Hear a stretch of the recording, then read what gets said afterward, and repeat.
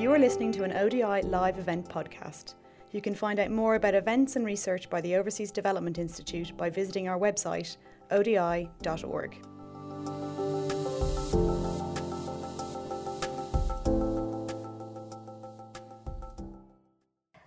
Good afternoon, everyone.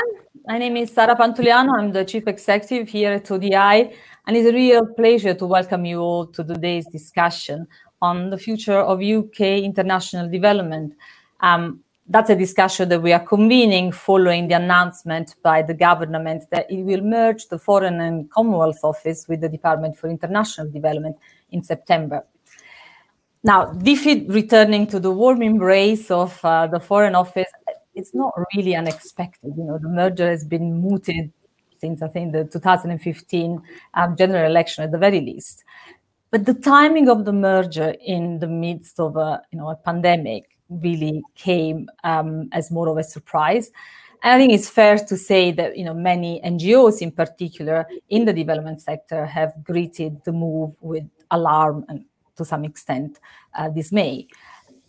Now, I don't think anyone doubts that tackling the interconnected crisis that the world faces today, from obviously the pandemic to climate, poverty, conflict, geopolitical instability, it really requires a whole of government response. And that will need to combine the development and poverty reduction expertise of DFID, but also the diplomatic adroitness of the Foreign Office, as well as skills that lie with other departments like trade and defense. And we need more collaboration, more coordination, both within governments and internationally, including with increasingly beleaguered multilateral institutions. In addition to that, the development paradigm that we have been following for half a century, really, I think is no longer fit for purpose. Just look at the debates we're all having around decolonizing development and how development does need to change. The sector needs to change. The world has changed. And as development practitioners, we need to change with it. But having said that, over the years, DFID has also established a global reputation as a leading voice on development policy and practice. I think the expertise of DFID, the results that DFID has been able to bring, have made it a very well-respected example of global Britain at its best. So the way the merger is managed will be crucial to its success. And preserving and championing development expertise will be a critical element of that. We've heard a lot of skeptical voices about how ODA is going to be politicized and how UK aid will be diverted from supporting the most vulnerable.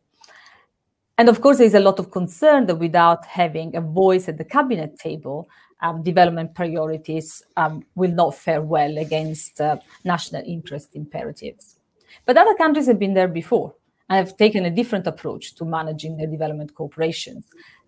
Canada, the Netherlands, who are represented on our discussion today, have separate ministries, for international development on one side and foreign trade and development cooperation on the other side. And they have, separate ministers, despite not having separate government departments. So, perhaps that provides a model for the UK. But we're also interested to hear the perspective of partner countries that received aid, that received aid from DFID and have worked with the Foreign Office historically. There's been a lot of talk in the UK about, what the merger means for, some of the world's poorest countries, but we haven't really heard much of the perspective of these countries, of the countries that receive UK aid. We haven't really heard their voice on this. So it is with this reflection in mind that ODI has convened this panel. We brought together representatives from OECD countries who have different institutional structures for development cooperation, and from partner countries with whom DFID works, that DFID supports, but also from UK civil society. So what we really want to discuss today is both the opportunities and the challenges that our panel foresees for the merger and how we can help make this a success. Ultimately, we want to make sure that in the process, the UK can build something better rather than losing what it had before. And to discuss this, we have a fantastic panel today. We are joined by His Excellency Manoa Esipisu, the High Commissioner of the Republic of Kenya to the UK, Elisa Goldberg, the Assistant Deputy Minister for Strategic Policy of Global Affairs Canada, Brigitte Tazelaar, the Deputy Director General for International Cooperation at the Netherlands Ministry of Foreign Affairs, and Danny Sriskandarajah, who is the Chief Executive of Oxfam GB.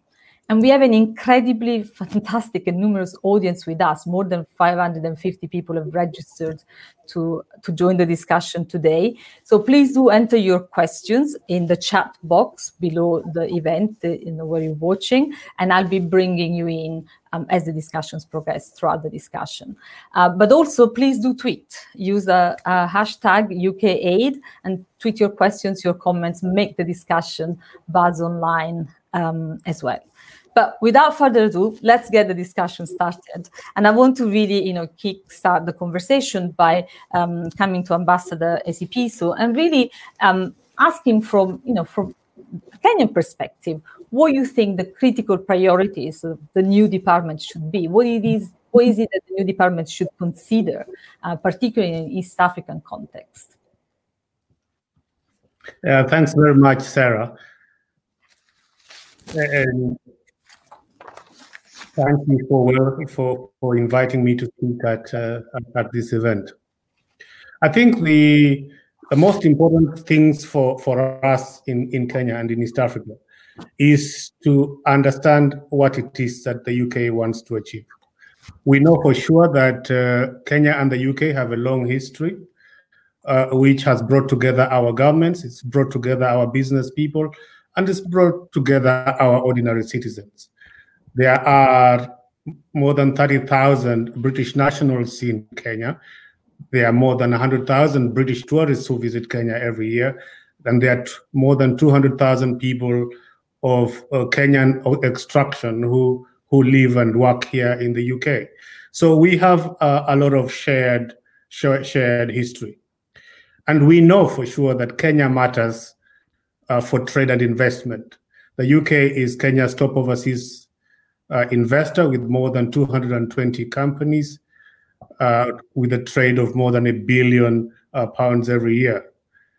And we know that Kenya matters for security, both nationally and regionally, because of the areas of conflict, terrorism. We know about radicalization, and we know about our neighbors that are often having trouble. We also know that Kenya matters in the area of the trade objective. So we know that there are things that the UK is concerned about, that Kenya is concerned about. And we know that we can work together to deal with these issues. So what's been our approach, therefore, to this? We are not overly concerned about the merger of DFID into FCO. We are concerned that the priorities that the UK continues to espouse are the same as our priorities. We in Kenya agreed a strategic partnership agreement with the UK during the Africa Summit in January.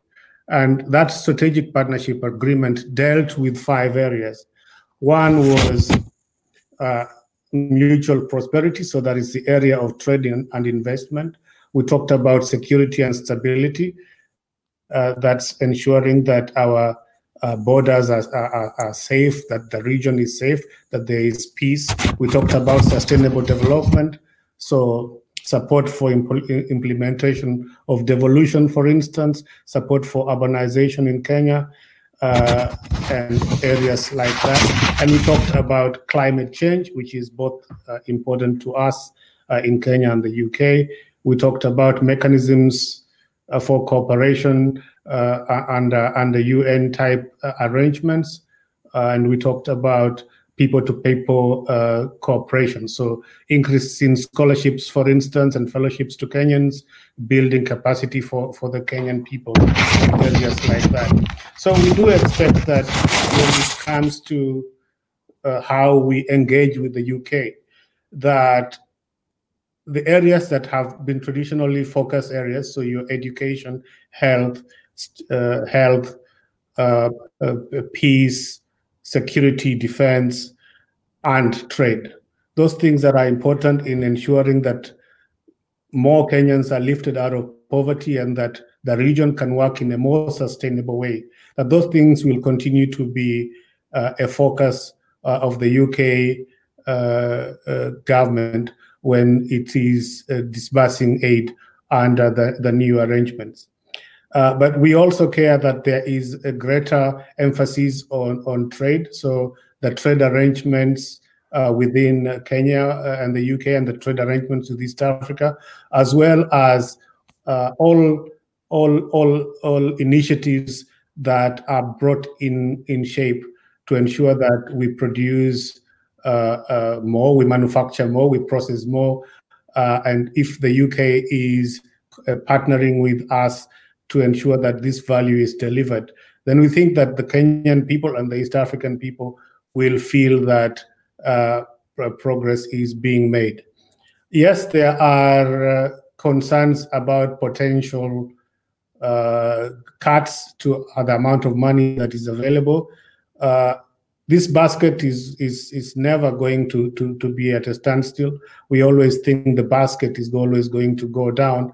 It's a question of how do you as a country prioritize your areas of focus, and how does the convergence work between what a country wants to achieve and what the donor wants to achieve. I think if your objectives find convergence, then you are going to make progress. I don't think that it is always a situation where the donor has objectives that don't really work with the country's objectives. I think you've got to find a way in which the country's objectives in dealing with poverty alleviation, that those objectives are helped by a donor country to try to achieve.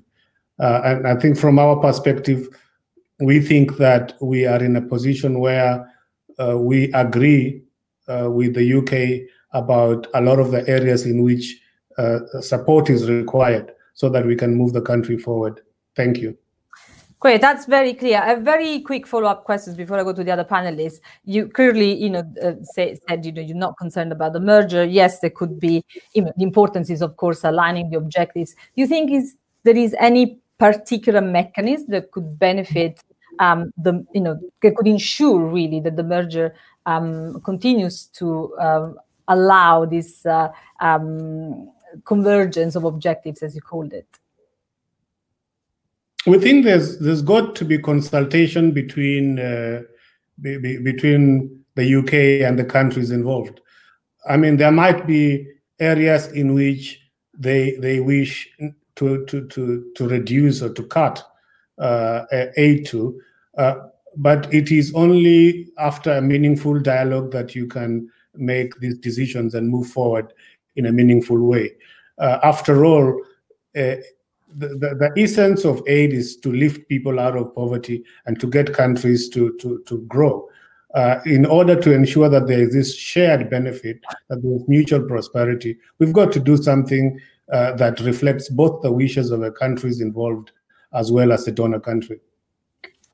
Great, thanks. Let me come to Elisa. Elisa, we've discussed this many times, and we've discussed particularly the fact that the merging of the departments in Canada has actually generated positive outcomes. Not least creating a strategic benefit for the development agenda and enhancing, its policy influence within government. So 7 years on, if you reflect on the experience of the merger in Canada, what do you think are the main lessons and unseen opportunities that perhaps in the UK we're not seeing at the moment that you can share from that experience? Then I'll come to the challenges later.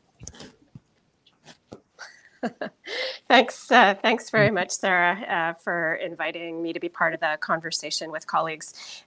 We have been having lots of discussions with our friends at DFID and at FCO because we're very keen to make sure that just as we had benefited from talking with our partners before Canada embarked on its amalgamation, that we also share what we've learned from our experiences. And here I have to give a shout out to Brigida's team. The Netherlands was very generous in sharing their experiences with us.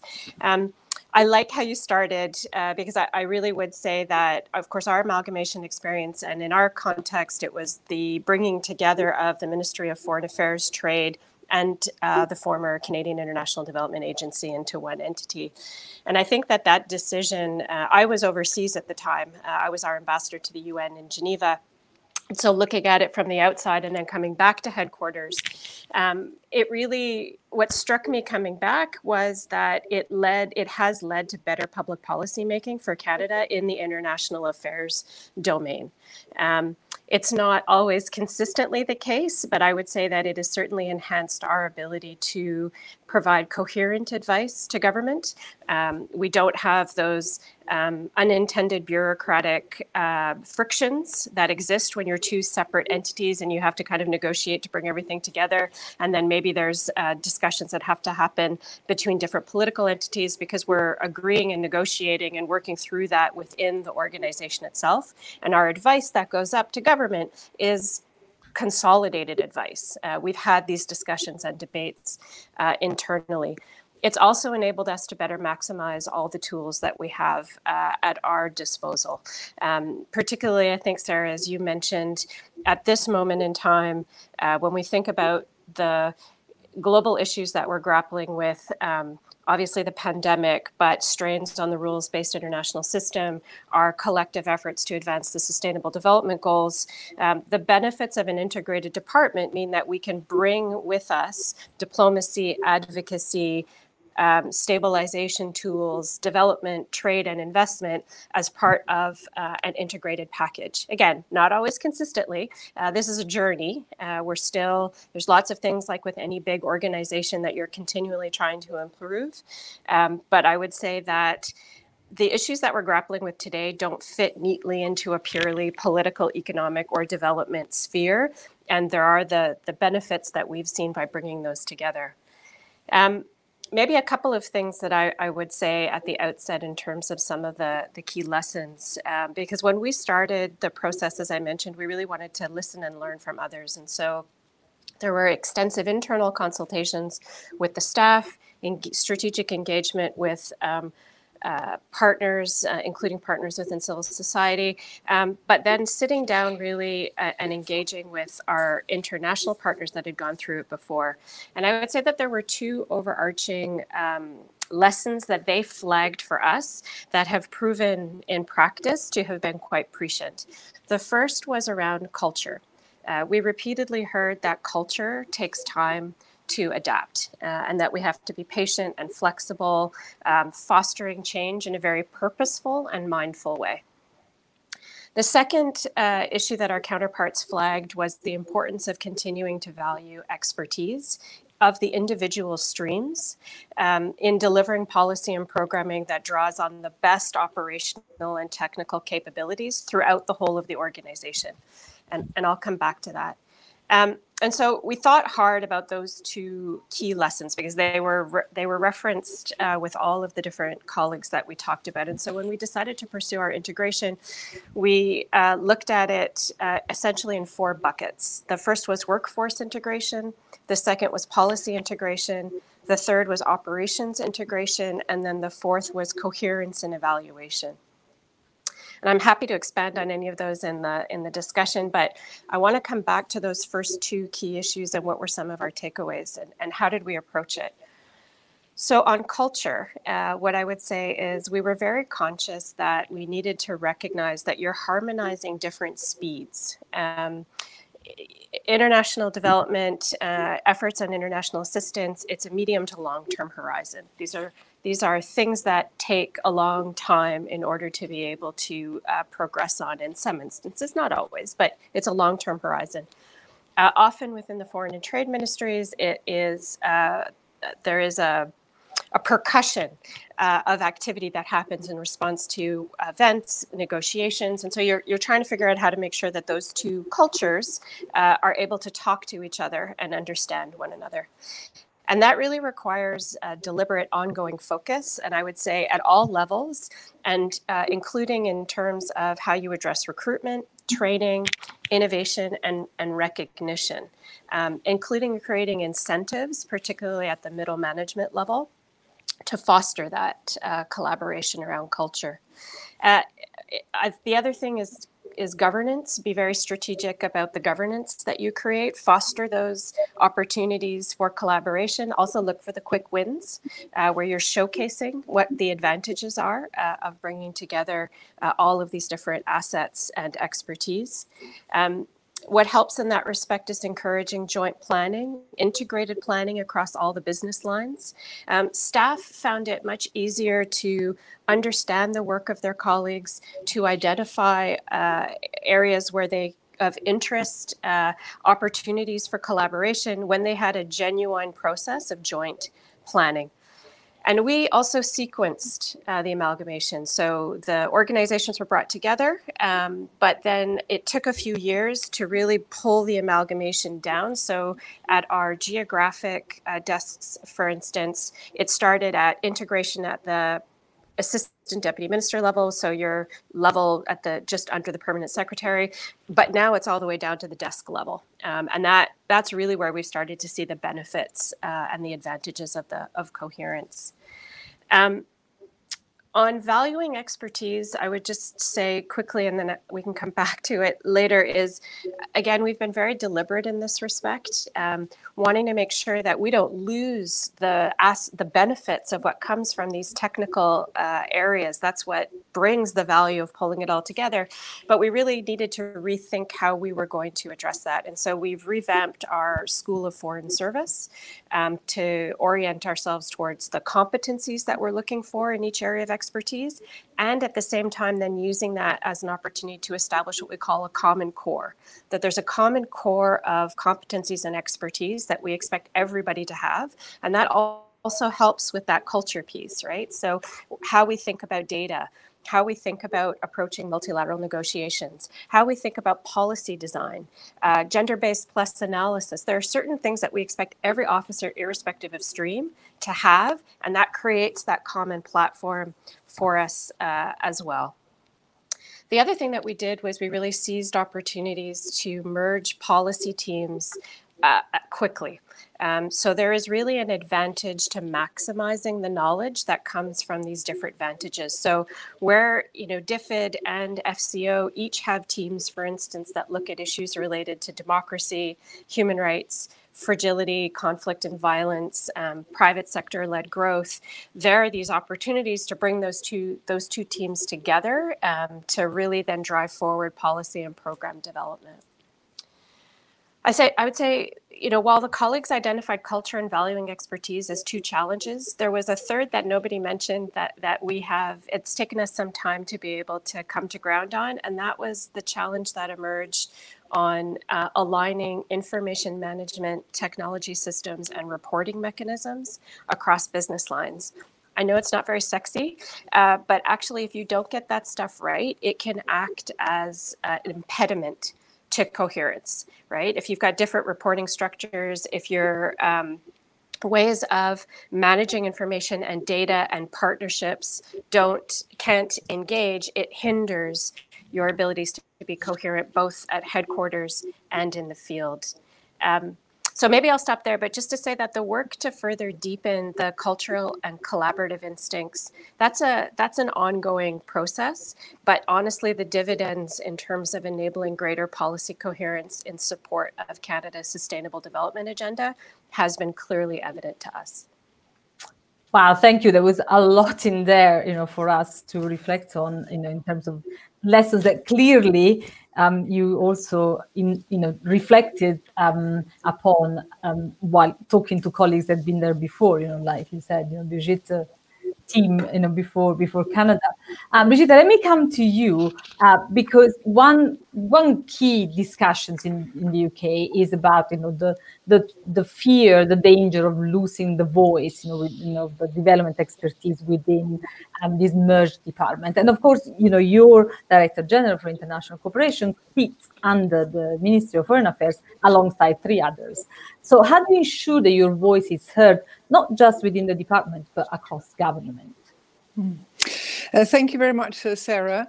And let me first say that I always looked up to our big cousin DFID because they have always had bigger budgets, they've had bigger staff, and they have also always had, I must say, better articulated policies. And all of a sudden, now DFID is going to be under the roof of MFA, and one wonders, is that reason for alarm? Well, maybe not, because now DFID will find itself in a position similar to ours, meaning development cooperation being part of foreign affairs, living under the same roof, sharing the same resources and staff, etc. And yet, if I were to say that Dutch development aid is separate from our Ministry of Foreign Affairs, I think many would believe it. So let me make a few remarks regarding how to make your voice heard, but also how to safeguard and protect the development ambitions. I think, first of all, in the Netherlands, and probably you have the same in the UK, we have a very robust support for development cooperation in society. And that has been the basis for a very strong development cooperation autonomy. But I must say, over the last decade, or maybe even a little bit more than a decade, the popular or the political support for the development cooperation has somehow eroded. And to be honest, I think that is a major concern for the future of principled development work, more so than any institutional arrangement. Secondly, I would say that what really matters is the political autonomy, and the Netherlands development policies have always been DAC-proof. In the end, we believe that this principled development policy is what makes the difference, and it's important that this is translated into policies. It's always part of our coalition agreement. We've got our own policy notes being written, sent to Parliament, which are then the basis also for being accountable to Parliament. So it's always very clear what our objectives are and how we're going to pursue them. Thirdly, I think Elisa made the exact point, and by listening to Elisa, I think it's time for us to come to you and learn from you again, because you've clearly leapfrogged us. But is the item of expertise, and because this is something that currently, when you merge, you will have your expertise, but how to retain your expertise? It's an area where we find now a lot of difficulties, because to be honest, we have not kept up ensuring that we have enough expertise in our own stream of development cooperation. So make sure that when diplomats are recruited, you have a good number of diplomats with a development cooperation background and experience. And make sure that you have an opportunity to hire specialists, whether it's in the area of digitalization or climate or any subject that is relevant to your development cooperation, not from the foot, but also those people who have about 5 or 10 years experience and who bring that experience into your ministry. And ensure also, which is really important, that you have sequential planning for people. Currently, we are having in our embassies where we've got where we do a lot of development cooperation. Our second in charge is always the head of development cooperation, so that's a deputy ambassador. And currently, in a number of countries, we've got deputy ambassadors / heads of cooperation that have no background in development cooperation, because we have not put enough effort into ensuring that we have the right people moving into that stream. And that's also the risk of being part of a Ministry of Foreign Affairs, that other missions, other posts are becoming more interesting for people, and they would rather go to, let's say, Madrid than to Niger. And then the fourth point I would make is, well, is money. I think the Scots will recognize that the Dutch are always looking at the money as well. And make sure that the contribution that you pay to the overhead is clearly calculated and is calculated on objective criteria. So what overhead is DFID going to pay once it is part of FCO based on the number of employees, and make clear agreements that once there are austerity measures, or maybe in the future there's going to be more money, that you have a good model to calculate what then becomes the new overhead for the directorate dealing with development cooperation to pay for the overall overhead of the ministry and the missions. And then when it comes to making your voice heard, that's the last point maybe on making your voice heard across government. Of course, we still have a cabinet minister for aid and trade. So we've got one ministry, two ministers. The Minister for Foreign Affairs is responsible for the whole staff, but the Minister for Development Cooperation has the money. But every Friday, both of them sit at the cabinet table. And that's an extremely important way of ensuring that your voice is continuously being heard, and that also from a development perspective, the minister can discuss on issues from an integrated approach. And linked to the fact that we've got a separate minister is also the fact that we still have a separate parliamentary committee in our House of Commons, in our Parliament. And that clearly also puts development cooperation on the agenda, ensures that questions are being asked, ensures that letters are being written to Parliament, ensures there's scrutiny, and that there's debate about development cooperation and its impact. And lastly, related to that, is of course really important to always keep good relations with the other ministries. And that's on every level, the level of the Minister for Development Cooperation, on the level of the Director Generals, on the level of the directors dealing with development cooperation. And there are plenty of themes that require and that facilitate this discussion with other ministries, such as the SDGs, climate, migration, asylum, the top sectors in the Netherlands that provide expertise for development cooperation. So there's plenty of opportunity, but it takes an effort, and one has to put an effort into it in ensuring that these relationships are good and profound and productive.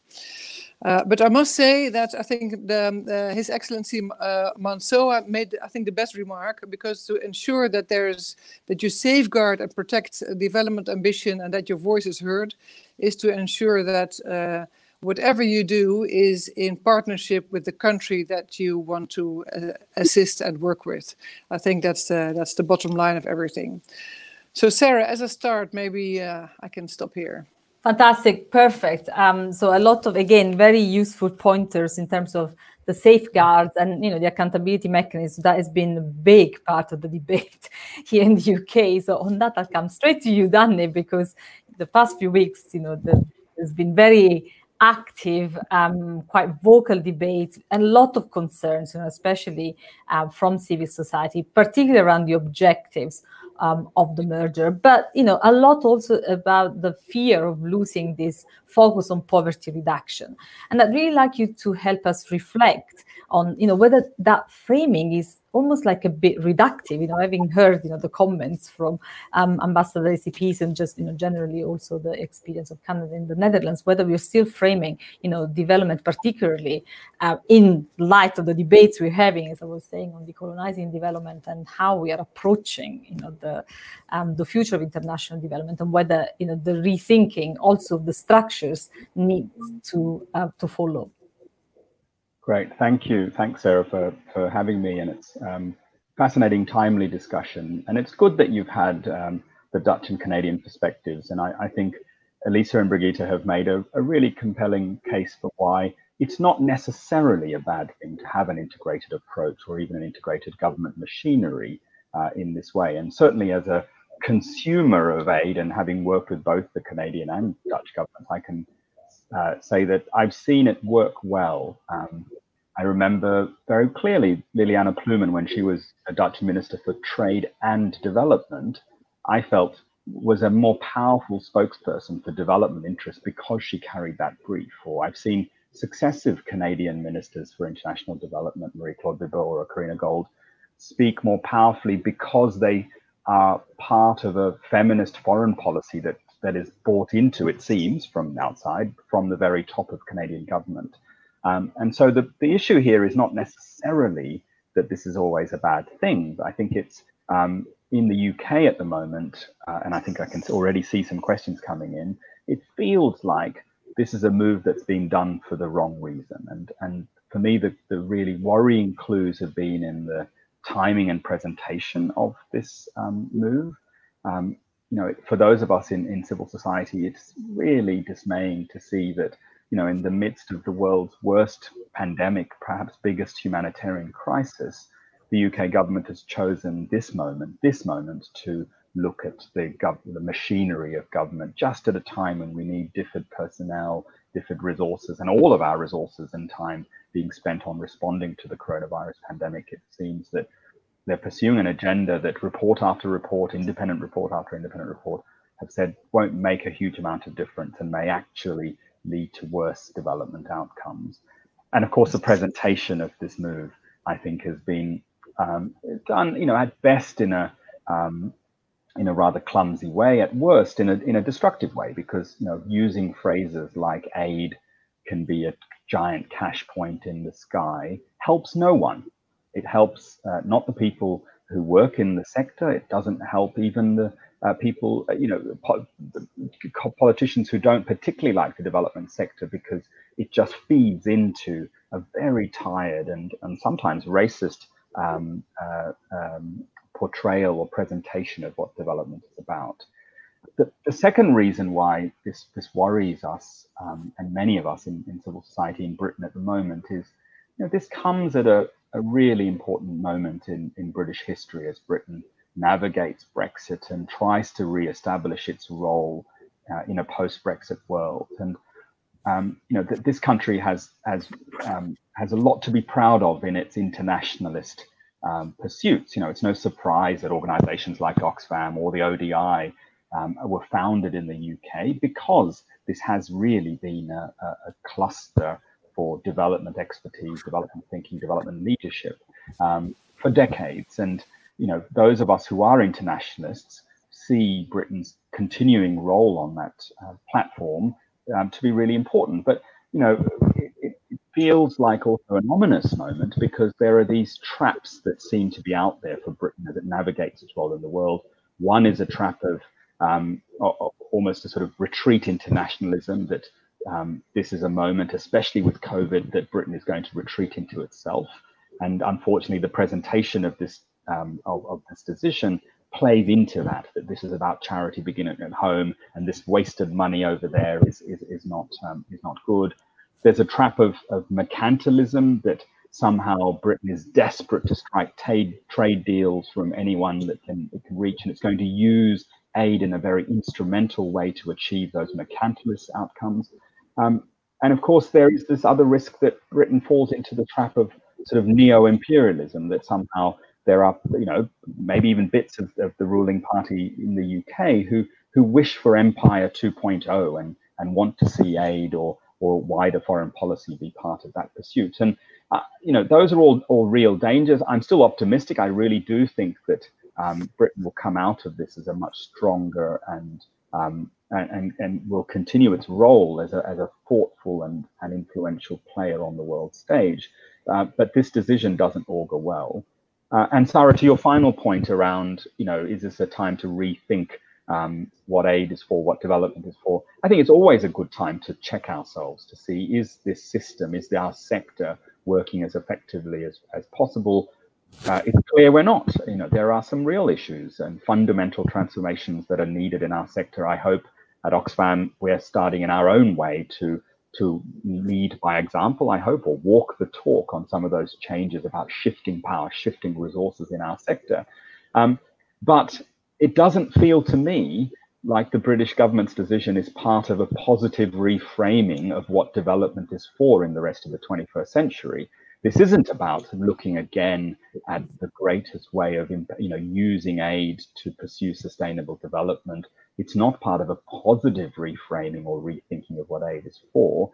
And in fact, many of us in the UK sector really worry that important commitments, like the one to spend half of all DFID money in the most fragile contexts around the world, are really going to be undermined if the adequate safeguards aren't put in. So, while this isn't necessarily a problem to reorder or rearrange government ministry, the timing of the presentation, the wider geopolitical issues at stake, and the fact that this isn't really, I don't think, about a positive reframing of development, worries many of us in the UK development sector.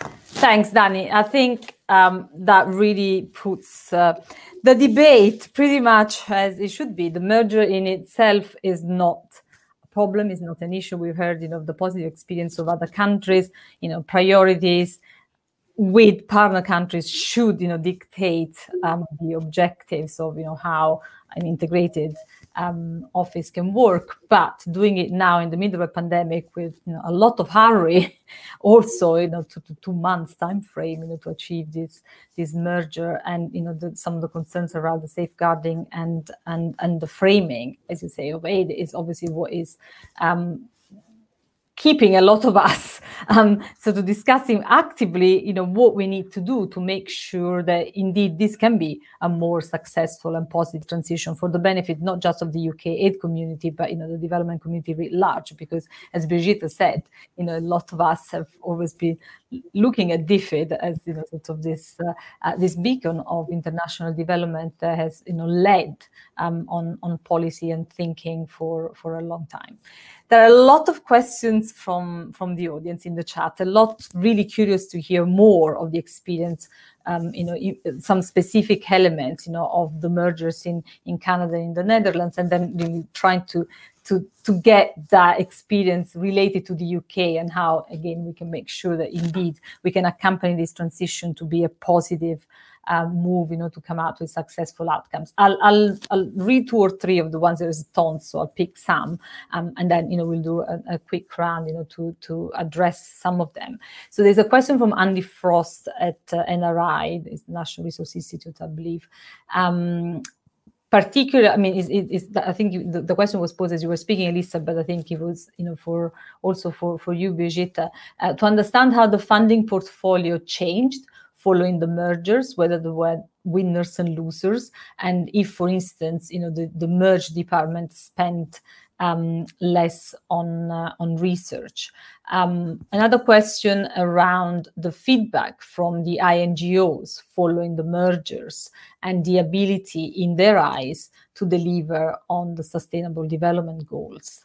Let me see what else.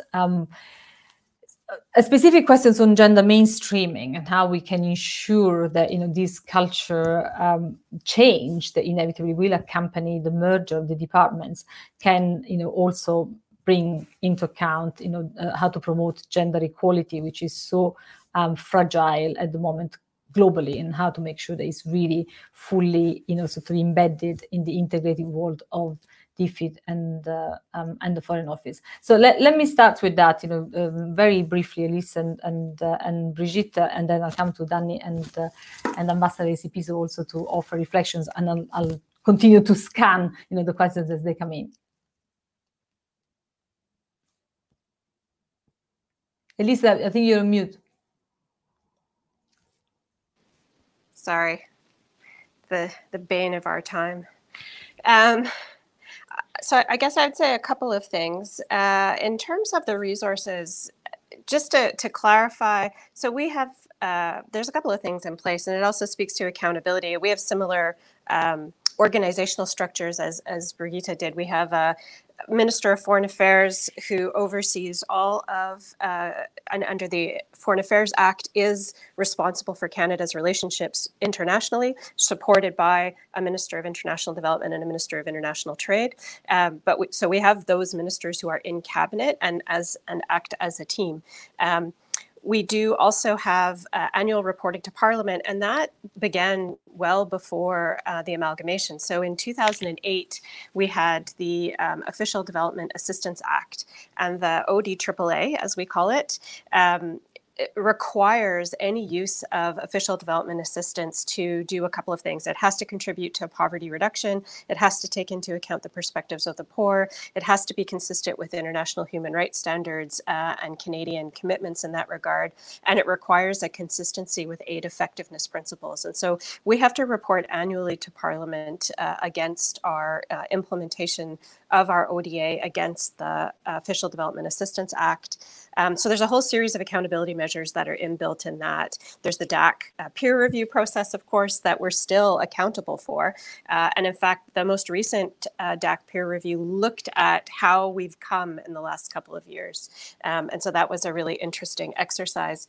On the money itself, our international assistance is governed by DAC principles, but we also have something that we created a long time ago, which we've been refreshing since about 2008, which is the International Assistance Envelope Framework. And that International Assistance Envelope Framework is the guide that helps to ensure how resources are allocated towards development, humanitarian assistance, international financial institutions, and peace and security. And so we have those guardrails, and that establishes the relationship by which resources are allocated, how if we're seeking additional resources, for instance, in response to catastrophic events, to make sure that we're not robbing Peter to pay Paul. And we've built guardrails over time to be able to address that. We created a crisis pool so that we weren't pooling money from long-term sustainable development to be able to allocate it towards rapid onset emergencies. More recently, in 2018 budget, a new special purpose fund was created again to address more political events that might occur, a G7, a G20, so that pot of resources exists there. That was additional monies from the fiscal framework to respond to those kinds of initiatives. So again, you're not drawing resources away from our longer term sustainable development objectives and the partnerships and agreements that we've arranged with our partner countries, which I think is really the essential point that the High Commissioner made, is that our efforts are driven by this collaboration with partner countries and how are we seeking to achieve their objectives. So I don't think from our perspective there were any winners or losers. If anything, what it has tried to enable us to do is to use those pockets of money more effectively and to try to make sure that the resources towards peace and conflict and stabilization are complementing what we're doing on the development humanitarian side. That the triple nexus, that's one that we continue to struggle with, but now, because we're in the same ministry, actually, we're making a concerted effort now to follow up on, okay, how do we build mechanisms now in place to be able to enhance that approach to the triple nexus? So I think that's what I would say with respect to funding portfolios. Feedback from INGOs, I suspect that you'll reach out and engage them. It was the decision to pull the departments together was controversial within the CSO community, but that was also at a moment in time where the relationships were also tender anyway within the CSO community. But I would say that over time, they have come to see that, in fact, it has enabled sustainable development principles to infuse the ministry in a way that wasn't fully the case before. So I think it has been to a net advantage. I think most of our CSO partners would say that. And we still have dedicated collaborations within the ministry that focus on that development relationship with CSOs. So we still have a partnerships branch, for instance, which I used to head, which enables that direct and consistent engagement. So I don't think that the CSO community would say that we've moved away from achieving the SDGs. Thanks. Let me actually bring in Ambassador ACP on this, because I'd be interested to hear if you if you've heard any reaction, within Kenya from, Kenyan NGOs, what their reaction to an announcement of the merger of DFID has been, or whether, again, your reflection both at the government level and with civil society is that perhaps on the ground not much will change, or whether there is concern, as much as there is in the UK within the NGO community. Now I'll come to you, Brigitte, to carry on the conversation on the questions from the audience.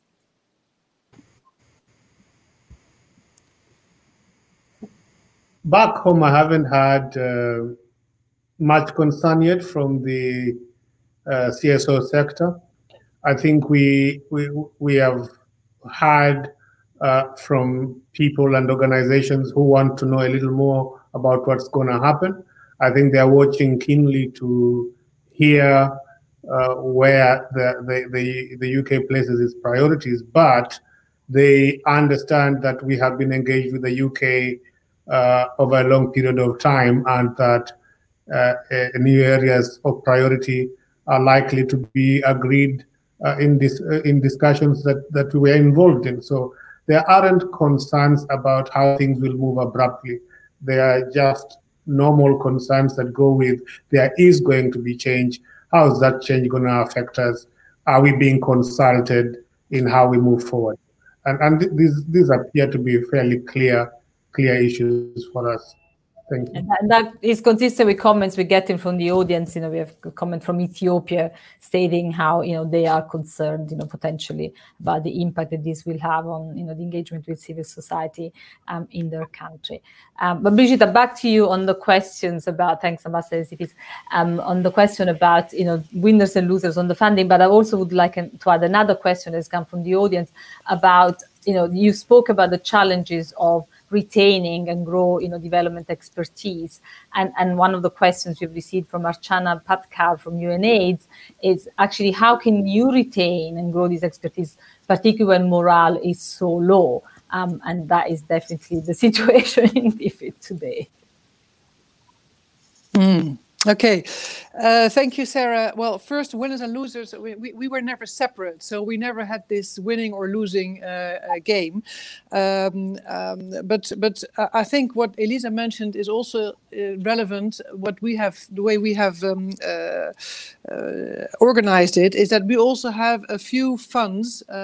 Some are entirely non-ODA, but others are combined ODA and non-ODA. For example, on human rights and promoting human rights, there is ODA and non-ODA money into that fund.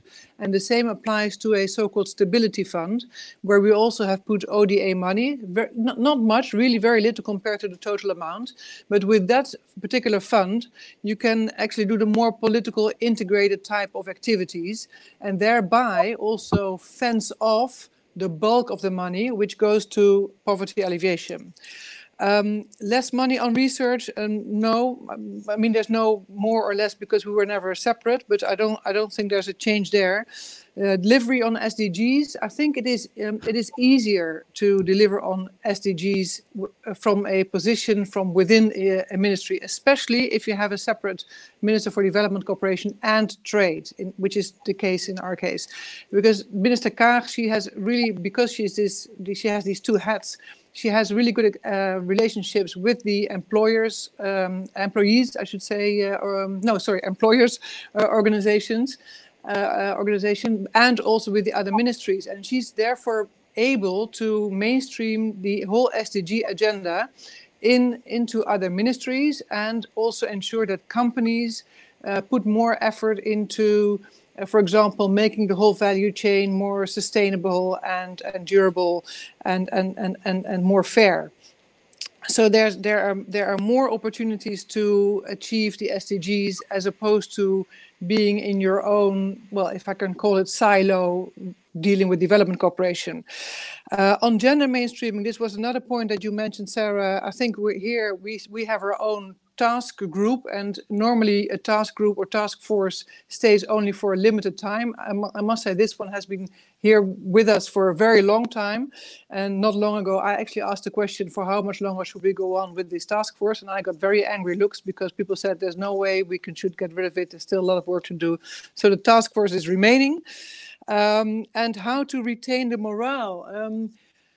when the morale is low? Well, I mean, I always believe that there is intrinsic motivation with people to contribute to a better world. And what is important is that your ministry and that the personnel department ensures that you find these people and also make it clear to them that these are the people that we need in our ministry in order to work on development cooperation. So this is, I think, what I would have to say. Thank you. Great. No, that's a very good point. Danny, there is a question on the scrutiny and the accountability, what we think is going to happen to ICAI or some of the scrutiny mechanisms. It'd be useful to hear what you think, but also what we should, in a way, as a civil society think tank community, really push for in terms of the accountability mechanisms that we think should be retained. So I think there are lots of things we hope. I mean, if this decision is set in stone and going to go ahead, I really do think there are some clear reassurances that government needs to give and can give. And we've been working with other colleagues in Bond, the UK development organisation platform, to come up with a few asks, whether it's about an independent parliamentary oversight, the retention of ICAI, a separate minister at cabinet level to protect the interests of development and sustainable development, and argue the aspirational case for sustainable development at cabinet level. So I think the asks are fairly clear, and I think that, you know, over the next few months, that will be really important for us to watch and hold government to account. And, you know, again, as a consumer of aid over the last few years, and having received grants from both the Canadian and Dutch ministries, it was always clear. I mean, I remember having conversations with Dutch officials about how much parliamentary scrutiny there is about Dutch development spending, and we were told in very clear terms about that, what this partnership would involve and what the sort of key criteria were. And so I think there are effective ways of ensuring that accountability, which also has positive feedback loops, because if this is about reassuring the British public that our taxpayer money is being spent as effectively as it could be, then these assurances will help not just reassure people like us to make sure there's a sort of high quality impact, but also taxpayers and other stakeholders. But it's also important to note that this isn't just about money. And I think Nardos from Ethiopia and Archana from UNAIDS have both made points about the expertise that's potentially at stake here, the morale of people inside DFID and other the wider development sector. We talk about billions, $150 billion worth of aid money spent, and DFID is, yes, a really important part of those financial flows or those investments. But really, when aid is at its best, when institutions like DFID are at their best, they're not just talking about investments, they're talking about innovation, they're talking about influencing, leveraging the impact of that aid money. And that's another concern here, because, again, DFID at its best has been when it's been innovating on mainstreaming gender or pioneering new forms of humanitarian assistance, or countless other examples. Or similarly, DFID officials or other UK government officials using their position to influence others on wider progressive agendas. And my worry is that, this isn't just about money and making sure that money is being invested wisely and accountably.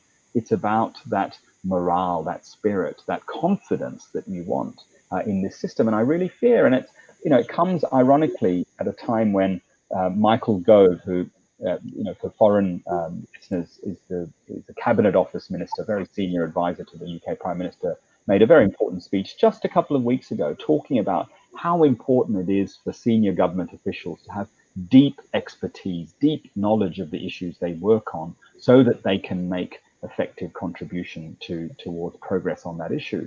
And it seems really sort of bitterly ironic that just as he's standing on a public platform making that very powerful case, the sort of expertise, the really important sort of social capital, the soft skills that have been built up over the last 20 years inside, so that play a rightful role in doing development well, is being dismantled. And so, yes, it's about the money, but it's also about those other things that DFID can contribute in the world, and the UK can contribute in the world.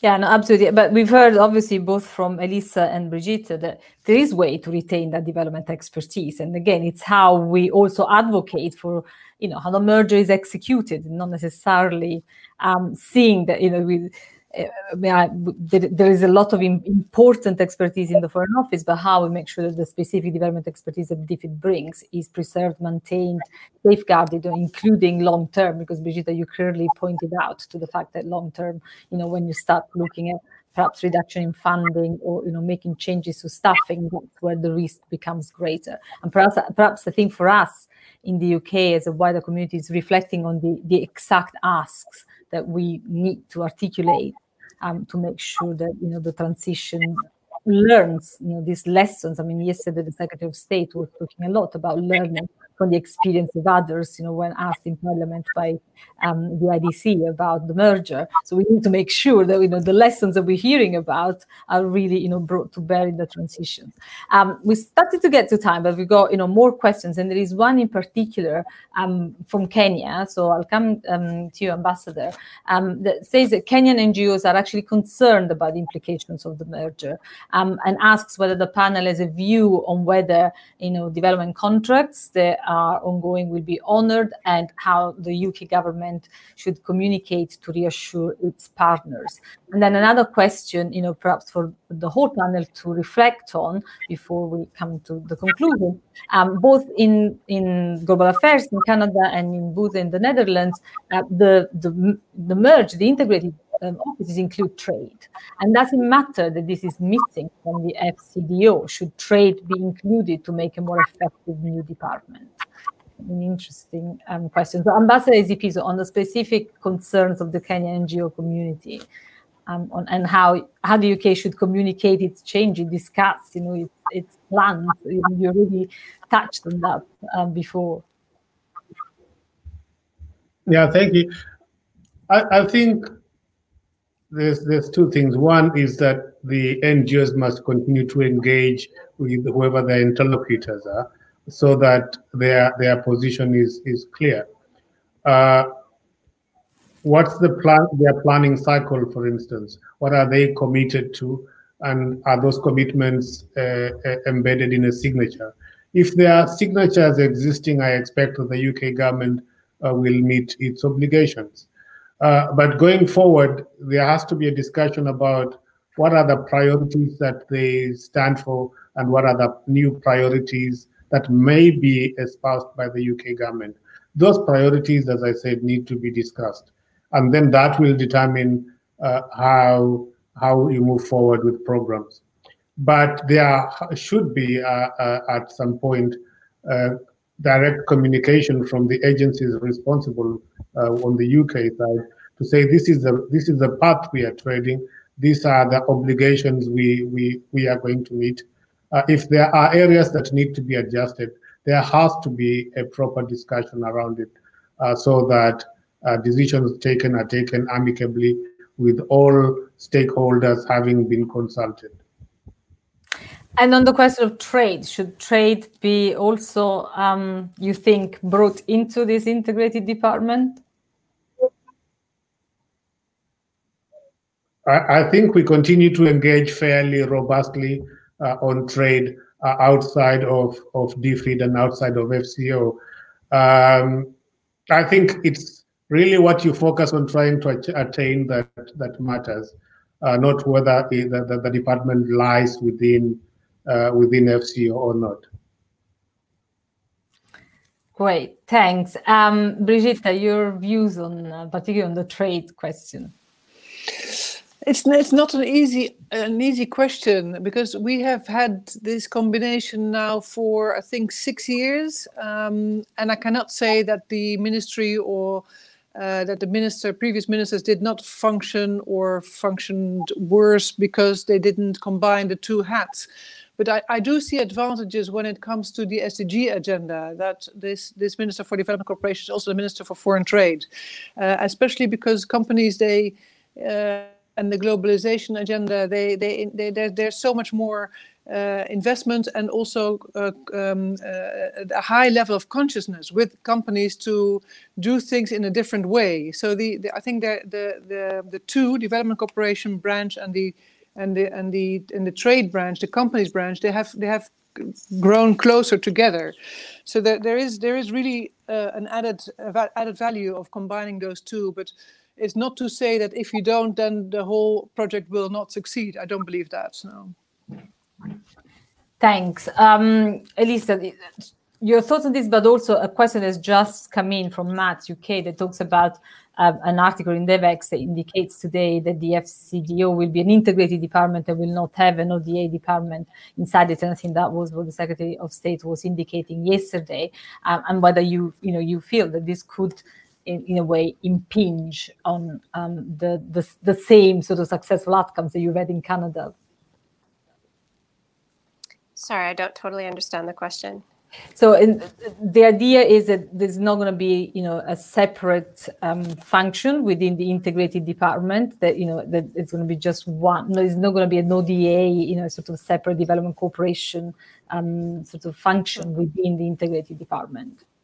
It's going to be integrated at all levels. Well, that's very much the model that we have, which is that we have everything integrated down. It took us a couple of years to get there. It was sequenced, but that is ultimately the model that we have. But again, we have a Minister of International Development who still retains a distinctive responsibility and authority and works in collaboration with the Minister of International Trade and the Minister of Foreign Affairs to advance the agenda as a team. So I think that might be one of the distinctions between the two approaches, and so our model is more similar to the Dutch in that respect. Before I touch on the trade issue, I did want to come back to the gender equality issue, because I would say that of course, our evolution has been one where we've always been a strong advocate for gender equality. The former Canadian International Development Agency was an early proponent within the development community. It was one of the first international development agencies to really advocate for gender equality and development cooperation. But also the Ministry of Foreign Affairs was a strong advocate on international human rights and gender equality. And so the bringing together of the two, I think, has made that stronger. And then, of course, under the current government, we have the overarching feminist foreign policy, and the feminist foreign policy drives a perspective of equality and inclusion and diversity as the overarching objective of foreign policy and of addressing structural inequalities. And so the expectation is that we do and we will continue to drive those issues going forward. Trade, as Brigitte says, is I think it's more in the opportunities that it presents. And this is the one, I would say, of the issues that maybe we haven't fully realized the potential. That's the area where I think we're still realizing the potential of those two entities being physically with one another. But there are opportunities, and I agree, it's with the Sustainable Development Goals where we really see how those two things are coming together. We've seen it most recently in the context of the pandemic, when we've been looking at global supply chains and collaborations, so that the development team has been able to work with our Trade Commissioner Service, for instance, to support the African Union and colleagues in the Caribbean to be able to access supply chains that if it had just been the development colleagues on their own before, they wouldn't have had the experts, the connections in different countries to be able to provide that kind of expertise. Similarly, if I look at the collaborations that exist around clean technology, and advancing climate finance and delivering on the Paris Agreement, the fact that we've got the trade and the development colleagues together, there are these synergies that we've started to build on, but I think that's really where the potential lies to move further. ESG, and again, the collaboration between the Trade Commissioner Service, the trade policy, and the development colleagues, I think that's really where we're starting to see benefits. We've got a solid foundation on things like trade facilitation for developing countries and things that we've done with Trademark East Africa, the Trade Facilitation Office. When we negotiate new trade agreements, for instance, with developing country counterparts, we have a mechanism that we've created internally. It's an international trade facilitation mechanism where expert support is provided to developing country counterparts so that they can negotiate on an even playing field. So these are all things that we've been realizing as a result of the coming together of the two entities, but I think it's still some unrealized potential for us going forward. Great, thanks. Danny, I just have one final question for you, and then we're going to do a really quick wrap-up round in the last 5 minutes.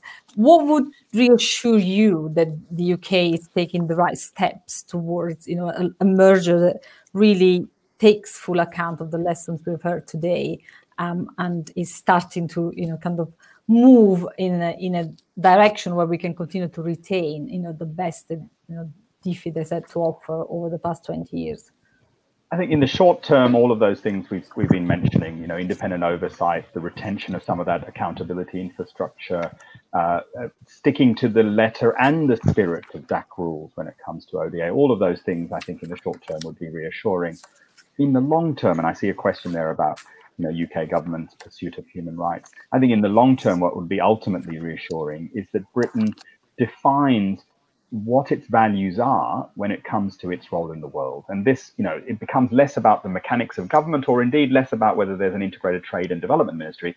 It's much more about what in a post-Brexit world does Britain stand for, and what is the sort of values base on which it's going to pursue all different aspects of its foreign policy. And there is a huge opportunity to do that, because there is an integrated review that was due to take place, has now been delayed. But I think this is the moment. If Brexit is a reality, Britain has to come to terms with its new role in the world.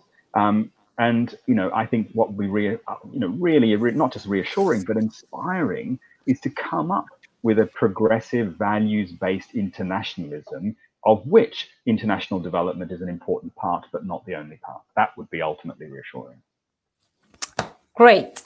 We've got exactly 5 minutes, so I'll come to each of you for a 1-minute final reflection. We've heard a lot of good pointers about, how this merger can really proceed and be successful. But your top tip in 1 minute to really make the merger a success. And Brigitte, I'll start with you.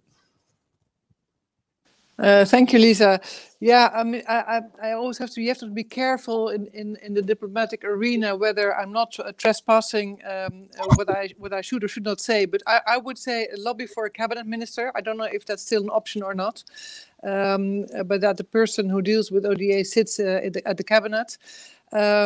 See it as an opportunity to this merger, because there are really a lot of potential benefits. Build a culture of a one-team approach. We all know the saying, culture eats structure for breakfast, and I think it applies here as well. And don't forget to invest in recruiting and retaining your expertise. Thank you. Fantastic. Great. Danny. I think, if there's an official listening and you're shaping sort of foreign policy or, FCDO policy, I think my challenge to you is, prove us wrong. Come back in the next few weeks with some measures that would really reassure us. We are about, in the midst of the great reversal on development outcomes. Decades of progress are being undone by the impacts of the COVID pandemic. When the FCDO does launch properly, I would love to see something that really puts the commitment to reducing poverty at the heart of that. Show off in a way this, it's a sort of the best way to reacting to criticism. It's with some positive leadership, and I hope that's what we'll get to see in the next few weeks. Very good. Elisa. It's hard to boil it down. I agree with everything that Brigitte said, 100%. I think it's the one team. You've got to just be ruthless in reinforcing and incentivizing and encouraging, build up the expertise, respect individual expertise, but it has to be more than the sum of its parts. And that's the advantage of doing this ultimately. But if you don't do that, then you won't realize the full potential of it.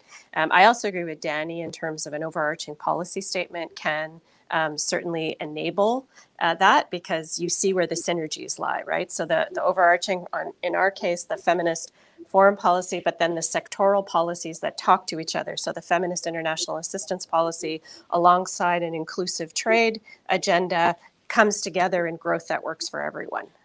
So there are these opportunities if you've got clarity of purpose, but you also will have to understand that it takes several years for this to realize its full potential. And so there'll have to be patience, iteration, but a commitment to being able to deliver ultimately the best of UK international expertise in one house. And you can do that, but you've got to be focused and deliberate about it. Excellent. And last but not least, Ambassador Esipiso, actually the leader of the transition team is your direct former counterpart, the former High Commissioner to Kenya, Nick Haley. So if you had to talk to Nick, what would be your top tip to make the merger a success? Well, thanks, Sarah, again. I think from my point of view, we see this as an opportunity. There is always an opportunity in these changes. And it's an opportunity for refocusing on what the core values are and what the real performance areas are or should be. And I think from the Kenyan perspective, and I think our NGOs will agree, if this focus remains in the areas that we continue to engage on, in education, in health, in poverty reduction, in social protection, in climate change, governance issues, trade, gender equality. These are things that we think are shared values.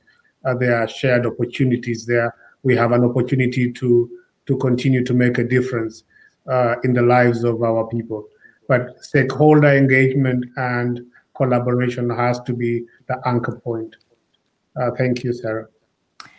Thank you all so much. This has been an incredibly rich discussion, and I think it's offered a lot of very useful pointers for the Foreign Office DFID transition team as a start, working for the merger, in September. I hope they were listening. If not, they can watch online afterwards. But there is, a lot to reflect on. And thank you to all of you for joining today. I really encourage you to share today's reflections, to the lessons we have heard, the useful pointers that these discussions has offered in our ongoing, debates, analysis, discussions that we can share as the work, the transition work starts and the move towards the merger gathers pace.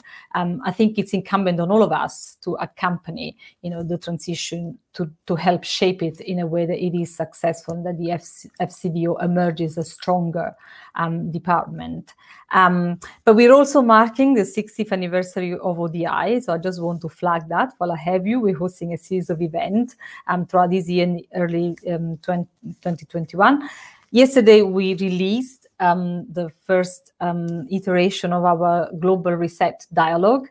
We have a fantastic array of world leaders that are offering their online reflections on how we can together address global challenges beyond coronavirus. So if you log on to odi.org/60, you'll hear from Nobel laureates, current and former heads of state, academics, and business and civil society leaders. But thank you so much again to such a fantastic panel, and to all of you for joining us. And we look forward to seeing you again at ODI events soon.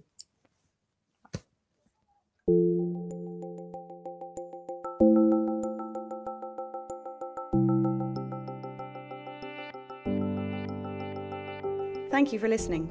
For more ODI live event podcasts, find us on SoundCloud or subscribe to the Overseas Development Institute podcasts via iTunes.